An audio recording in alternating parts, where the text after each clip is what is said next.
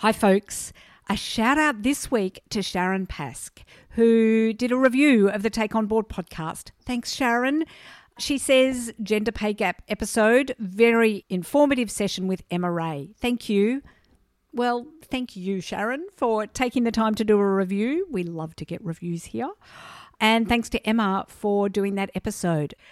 Second announcement for this week. This week we're hearing from Kari Hatch. And listen right through to the end of the episode where she shares resources, because not only does she share some resources in the episode itself, but sent me a voice memo afterwards with some additional ones. So there's some gold in there. Rightio, on with the show.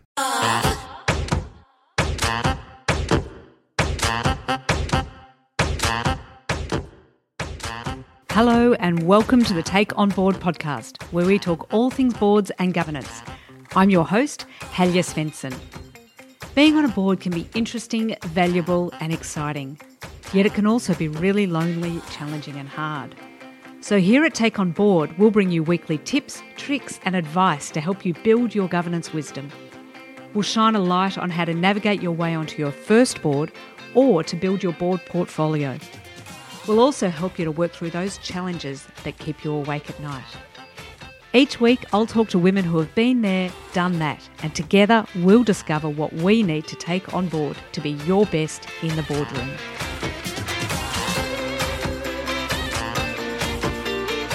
Today on the Take On Board podcast, I'm speaking with Sheena Watt about how to get on a board and about cultural isolation in the boardroom. Firstly, let me tell you a little bit about Sheena. A proud Yorta woman, Sheena Watt is a board member of Vic Health, the Victorian Health Promotion Foundation, Progressive Public Health Australia, the Victorian Council of Social Services, or otherwise known as VCOS, and Women's Health Victoria. She's also the Executive Manager for Aboriginal and Torres Strait Islander Policy and Programs at AFL Sports Ready. Sheena was formerly on the boards of the Queen Elizabeth Centre, the Centre for Australian Progress, 3KND, Koori Radio Melbourne, East Web Fund, National Aboriginal and Torres Strait Islander Women's Alliance and Antar National. Sheena, what an amazing list, and welcome to the Take On Board podcast. Oh, thank you so much for having me here. So, Sheena, before we get into the conversation, can you just tell us a little bit about the organisations that you're on the board of at the moment? I'm on 4 boards. It keeps me really busy, but I'm immensely proud of the work and contribution that I'm able to make to these really important institutions. The Victorian Health Promotion Agency, known all over, not only Victoria and the world as Vic Health, is really a pioneer in health promotion and promotes good health and the prevention of chronic disease. That's a ministerial appointment and one that I'm a year into. The Victorian Council of Social Services is a new one for me. I'm up to about my 3rd month, and that's the peak body for social services in Victoria with members all over this fine state. The other is Progressive Public Health Australia. It's a gutsy little startup that works to advocate on public health issues that unfortunately the sector can't always advocate on themselves, but also press the barrow of some of the emerging public health issues in our community. And finally, my most recent one is Women's Health Victoria, and I joined that this week and was elected at their AGM at their 25th anniversary this very week. I was so very proud of that. Congratulations. That is fabulous. And congratulations to them in getting such a fine board member to join their board. Thank you. It's an incredibly important organisation doing really good work, and I'm just thrilled. Before I delve into some of those things, and I've already got a number of questions I want to delve into, but before we go there, I'd love to learn a little bit more about you. Can you tell us, what was your earliest experience of governance? I never set out to do what I do in the boardroom or even be in a boardroom. I didn't grow up knowing what a boardroom was. I'm a kind of humble working class kid from Melbourne, spent a little bit of time in Brizzy, and when I moved to Brisbane, I ended up getting involved locally in some community efforts around Aboriginal cultural heritage. There was a site that was really significant to Aboriginal people locally, and they were looking for a youth voice. And I was asked to come along and be a youth representative on the board of Talabilla Aboriginal Corporation. They were the representative body for the Aboriginal people there. And so I joined as a youth representative and ended up on the board, strangely, at 15 years old, leading some works locally around the saving of a Bora ring. It was something that sticks with me all these years later and made me realise just what an impact you can have at a board level, and it kind of came from there, really. So that's my first memory, and so there is a sacred site in North Brisbane that's there because of some advocacy of some really good, strong community members that I look up to and still admire to this day. And since then, you've obviously built a pretty impressive board portfolio over the years. There's a number that you've been on, there's a number that you're on now. So you've been on the board of VCOS for a couple of months. Mm-hmm. You're about to join the board of Women's Health Victoria. Elected this week. So I'm wondering about your induction for VCOS and how that worked and how your joining of the board went. It went remarkably smooth. I wasn't expecting it to be as welcoming and as warm as it was. Not that it was some big, scary, state institution or organisation that does, incredible advocacy and policy work, and I was a little bit intimidated by the enormity of it, frankly. But Emma King, the CEO, put together a really great program to make sure that I felt as welcome, and I need to pay profound respects to the chair of the board, Stella Avranopoulos, who has shown me really what good induction looks like. She took the time out to reach out to me, and we had a great meeting where she talked about the history of the organisation, what the direction looks like, what part I can play, what are the emerging challenges, what are some risks that you need to know about, how does the election work, what are some sticking points in the Constitution and other things. And for me, that was exactly what I needed, as well as doing the standard sort of induction work around understanding the funding, the finances, directors' duties and other sort of fundamentals. There was a real warmth to it that I hadn't received. Well, I had, but in a very different way. There were two women now that I think have just got it so very, very right. You would hope so at an organisation like the Victorian Council of Social Services, but It is great to hear because sometimes organisations that should have it right don't have it quite so right. So it sounds like an effective and warm and inclusive introduction to the organisation and to your role. And now in my first two meetings, I found the way the chair makes every effort to include me in the conversation, makes every effort to ensure that my contribution is heard and valued, has been something that I've really appreciated. So I'd be interested in exploring that concept of inclusion for you, because even when you described your first board, you were the youth voice on the board. Yes. You're the young person, you're a young woman, you're a young Aboriginal woman. What's been your experience of inclusiveness in the boardroom? Well, you feel fairly included when you have senior Aboriginal elders and leadership there keeping an eye out for you and making sure that you're supported. But as you'll see from some of my board experiences, they're not all Aboriginal organisations. So the isolation that I felt as a young person, it was tough. It was really tough. And it wasn't until I found my feet as a young person on the board of EastWeb Fund, which is an incredible micro-granting organisation, sub-fund of the Australian Communities Foundation, made up of all young people. And it was the first time that I found my voice as a young person equal to everybody else. You always have that filter that you put on before you speak. But for me, I didn't do that with the EastWeb Fund because I was just like everybody else in the room. And I felt like I was in a room of equals in my youth. And it gave me some of the confidence that I'm now able to carry on into some of my other appointments. So I thank the EastWeb Fund for that. There's a little bit that I've learnt from just about all of them. I was on a board with incredible Aboriginal women in the National Aboriginal and Torres Strait Islander Women's Alliance. They helped me find my voice as an Aboriginal woman. I was on the Centre for Australian Progress, where I could be proudly progressive and care about social change and it be okay because everybody else was there too. And now I weave all of those experiences now into the boards that I do. So I can be a younger person in the boardroom, even still to this day. I can be a woman, an Aboriginal woman, and also somebody who cares deeply about my community and affecting change through advocacy and social movements. And I've been able to do all of that by finding my feet in a boardroom of those organisations, and now can deliver messages about all of those things in all the different spaces I find myself in. In finding your feet through those experiences and through all of those boards and those different organisations, is there any particular examples or situations that you were in those that you can tell us about that give us a bit of a flavour of how you found your feet? I often felt like I was kind of called on to be the voice of that particular group through all of those, whether that was be the voice of the young people or the women or Victorian or whatever it was. And I think about, okay, I'm pretty strong now in knowing how to be the voice on the things that I know about. And I went, what's next for me? And I feel like I'd kind of gotten to the end of the road in terms of, my identity and what I could represent in the boardroom.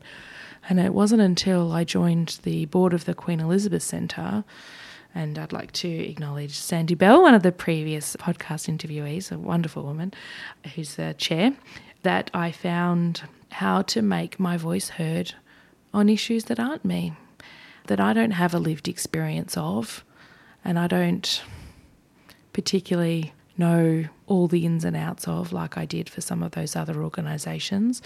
And the Queen Elizabeth Centre is an early parenting centre. It's a hospital. It works with children in vulnerable situations right across our state. And often it was sharing stories about motherhood.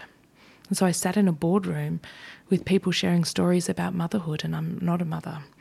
And I thought to myself, well, I'm not going to isolate myself from the conversation. I've got something to contribute.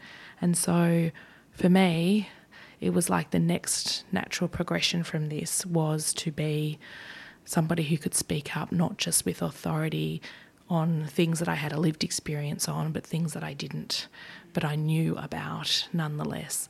And so that's where I found my voice on things that I didn't have a lived experience of. And whilst every board meeting had somebody reflecting on their experiences of parenthood, I didn't have that. But I still found my voice in that boardroom nonetheless. And that was a really important lesson for me that now I apply just about all the time.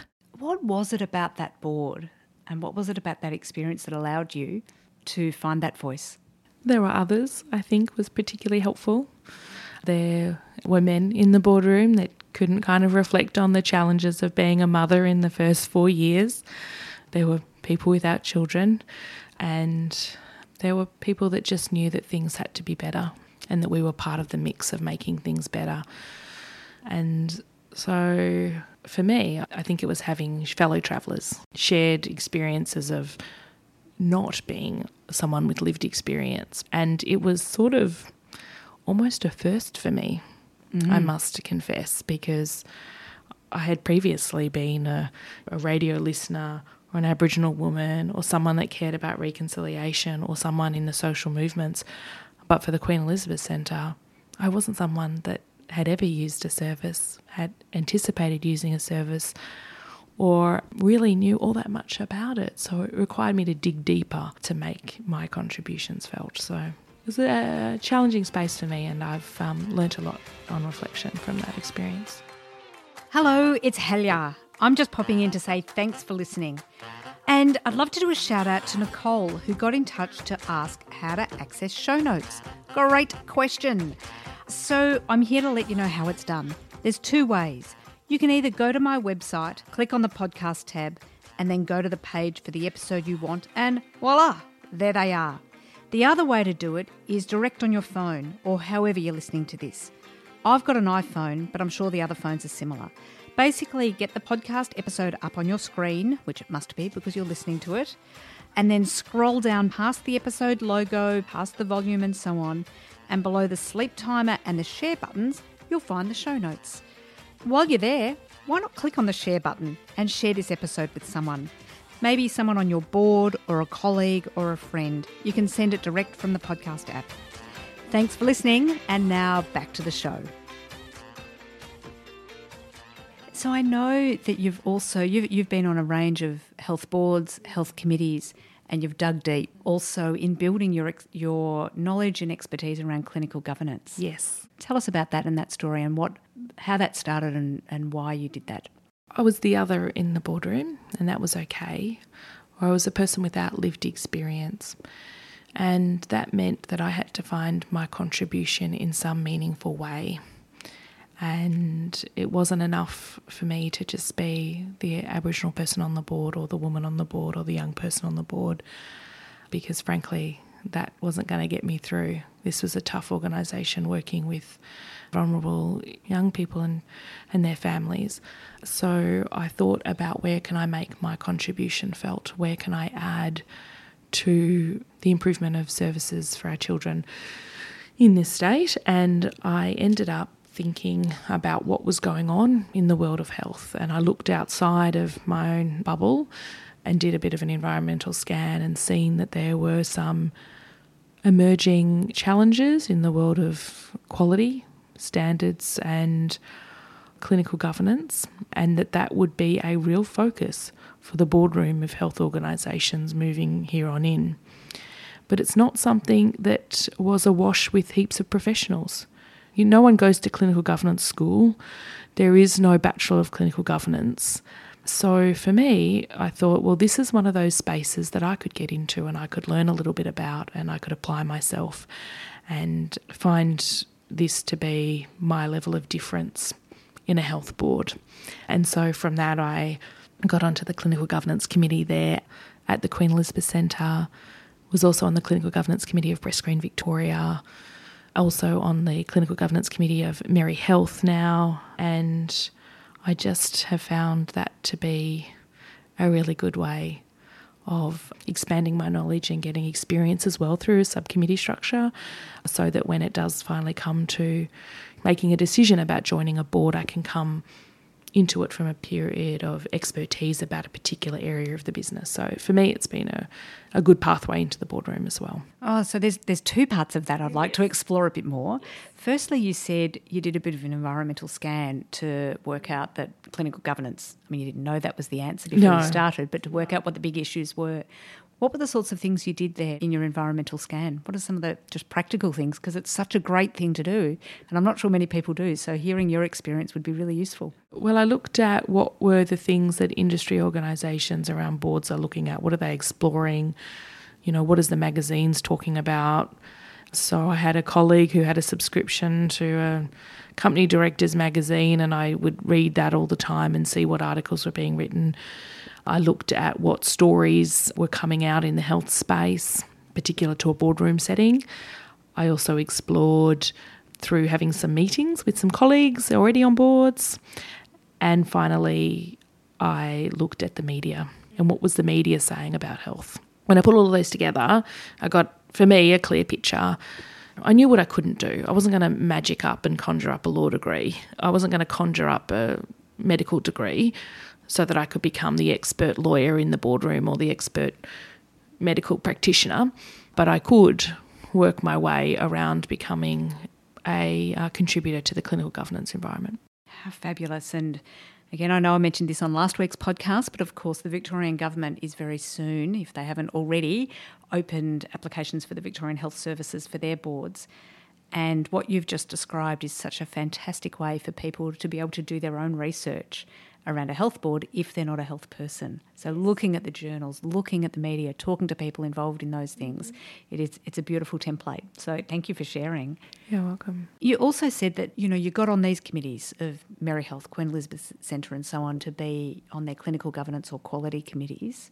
And I think you also mentioned you just did some self-learning about that. What did that look like for you? Part of the exploring was to discover where the information was about clinical governance. So after I did that sort of environmental scan piece, I worked out where were the stories being held, where were the information being shared, and how can I get my hands on it. So for me, it was that there was a big investigation happening in Victoria. There was a report coming out that really outlined the future steps for clinical governance in Victoria in a health services setting. And I grabbed that with both hands and read it quite ferociously. And from that, I was able to understand broadly what were the issues, what were the next steps, and what does the reform environment look like in clinical governance, as well as understanding some of the service standards that we have around health services. And working in a peak body in health also helped, and having worked into 3 health-related organisations was particularly helpful. I know you've talked about the credibility gap and how you manage that in the boardroom. Can you talk to us about what that means for you and how you work with that? It's quite an extraordinary thing to be a 30-something-year-old on some of these boards. It's not common. So I come in feeling the weight of expectations about how is it that this 30-something is in the boardroom. And then I'm the 30-something woman, and then I'm the 30-something Aboriginal woman. And then I'm the 30-something Aboriginal woman without a law degree, or that's not a doctor or whatever. So I carry all of this on my shoulders, and somehow I've still found myself in the boardroom, which for me, on reflection, is quite extraordinary considering my very, very humble beginnings. I then think about what is the gap, either real or perceived, that I have.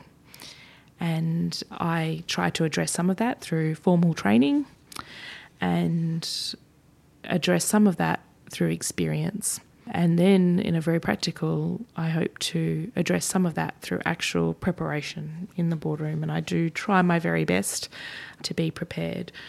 I then really consider that it's such an enormous privilege to be a governor of an organisation.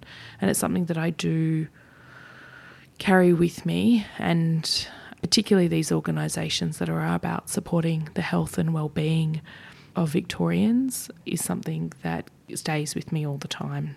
I'm not there as some token project. I'm really there to govern an organisation that hires many, many people. Many people's day jobs, their livelihoods, their families' livelihoods rest on the decisions that we make in the boardroom. And so I need to sometimes get over my perceived failings. That's not always easy, but I do try my very best. I also think to myself, well, yes, I have a role to play in overcoming what I perceive to be some credibility gaps I feel that I might have in the boardroom. But then it's not just on me. It's also that others have a role to play, because the board as a whole made a decision about me being there, or the minister made a decision about me being there, as in the case of my ministerial appointments. And so by rights and by decision, I'm meant to be there. And so the role of all of us is to support each other to be the very best and most productive board we can be for the good of the organisation. So I think that's a message, is that it's not just on the person that's a little bit different to overcome all the challenges. It's also on the organisation, and it's on their fellow board members to think about how they too can work with people that might have gotten to a boardroom on a whole different path to the ordinary steps that very many take to get there. I could not agree more about supporting each other. We're a board, we're actually a collegiate organisation, I guess. We work together. Can you tell us about a time when either you've really felt that support of others, or when you've given that support to others? I want to come up with 1,000 examples, but one is that boards are now being asked more and more that they take a leadership role in reconciliation in the boardroom, reconciliation in their organisations, and for them to play their part in closing the gap.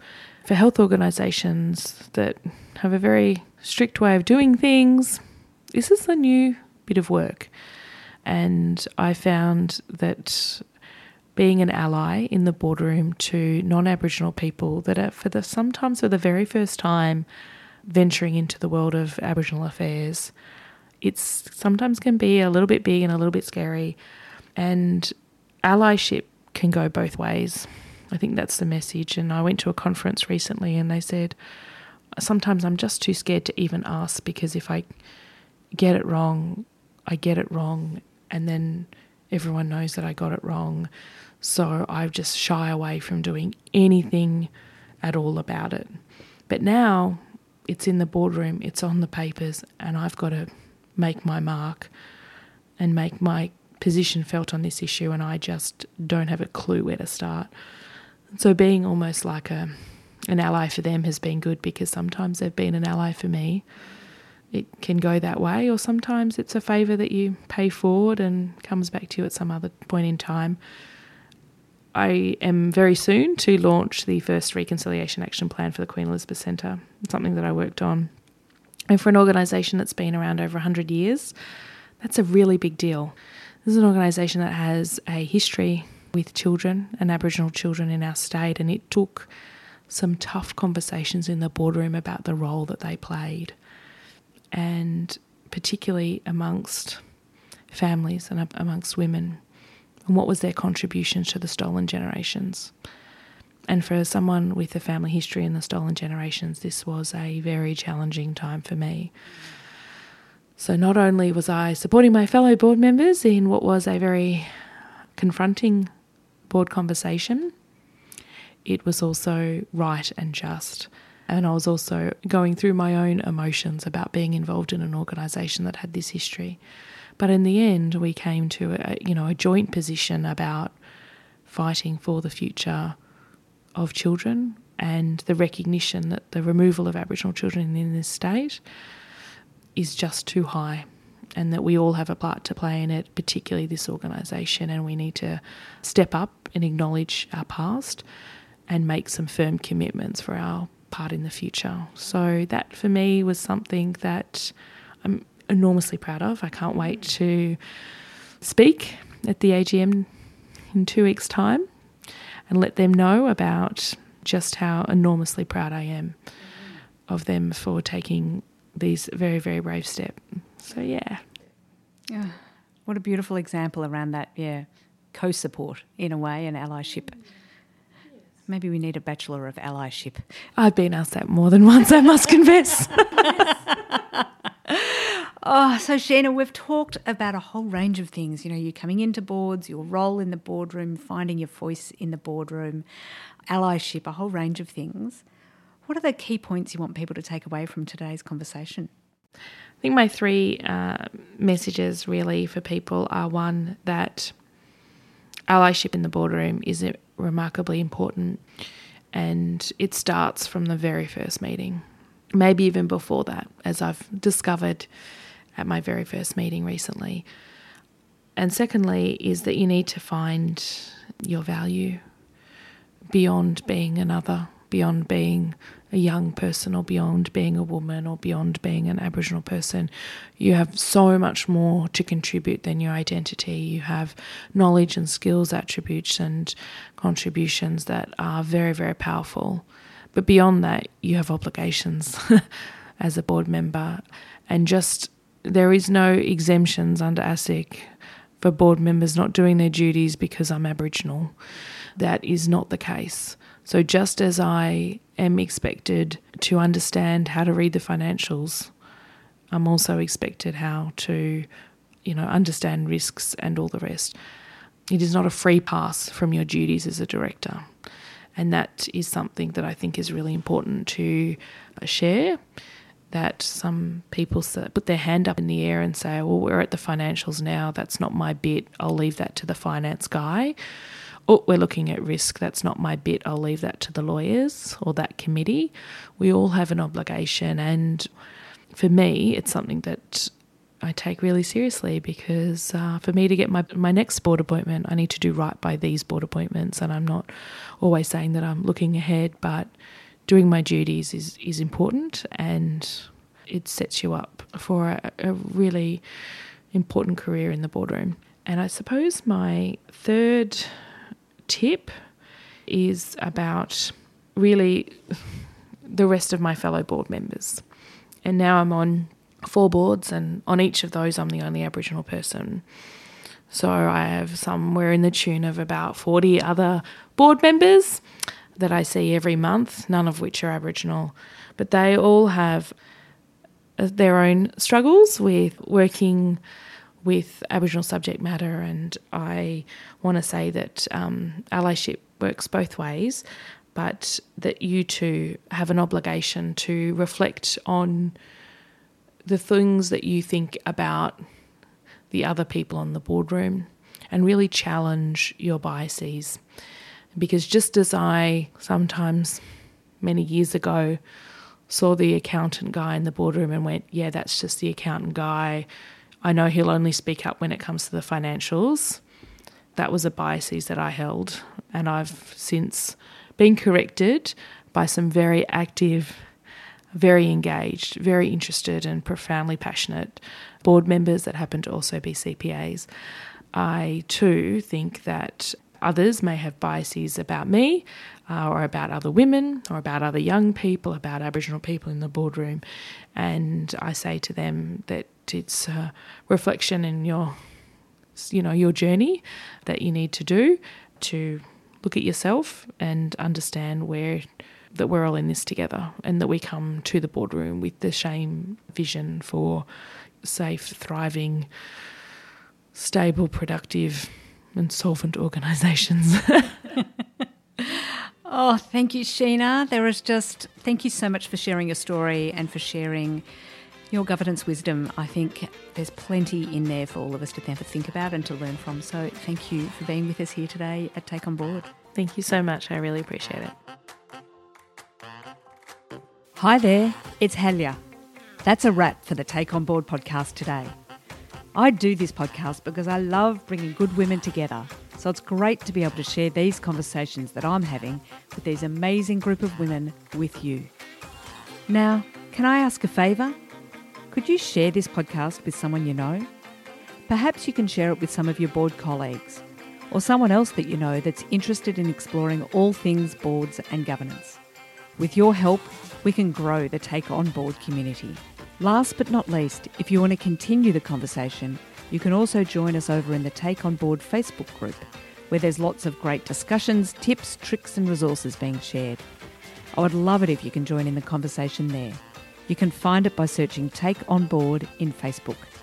Thanks for listening and tune in next week for another fabulous conversation.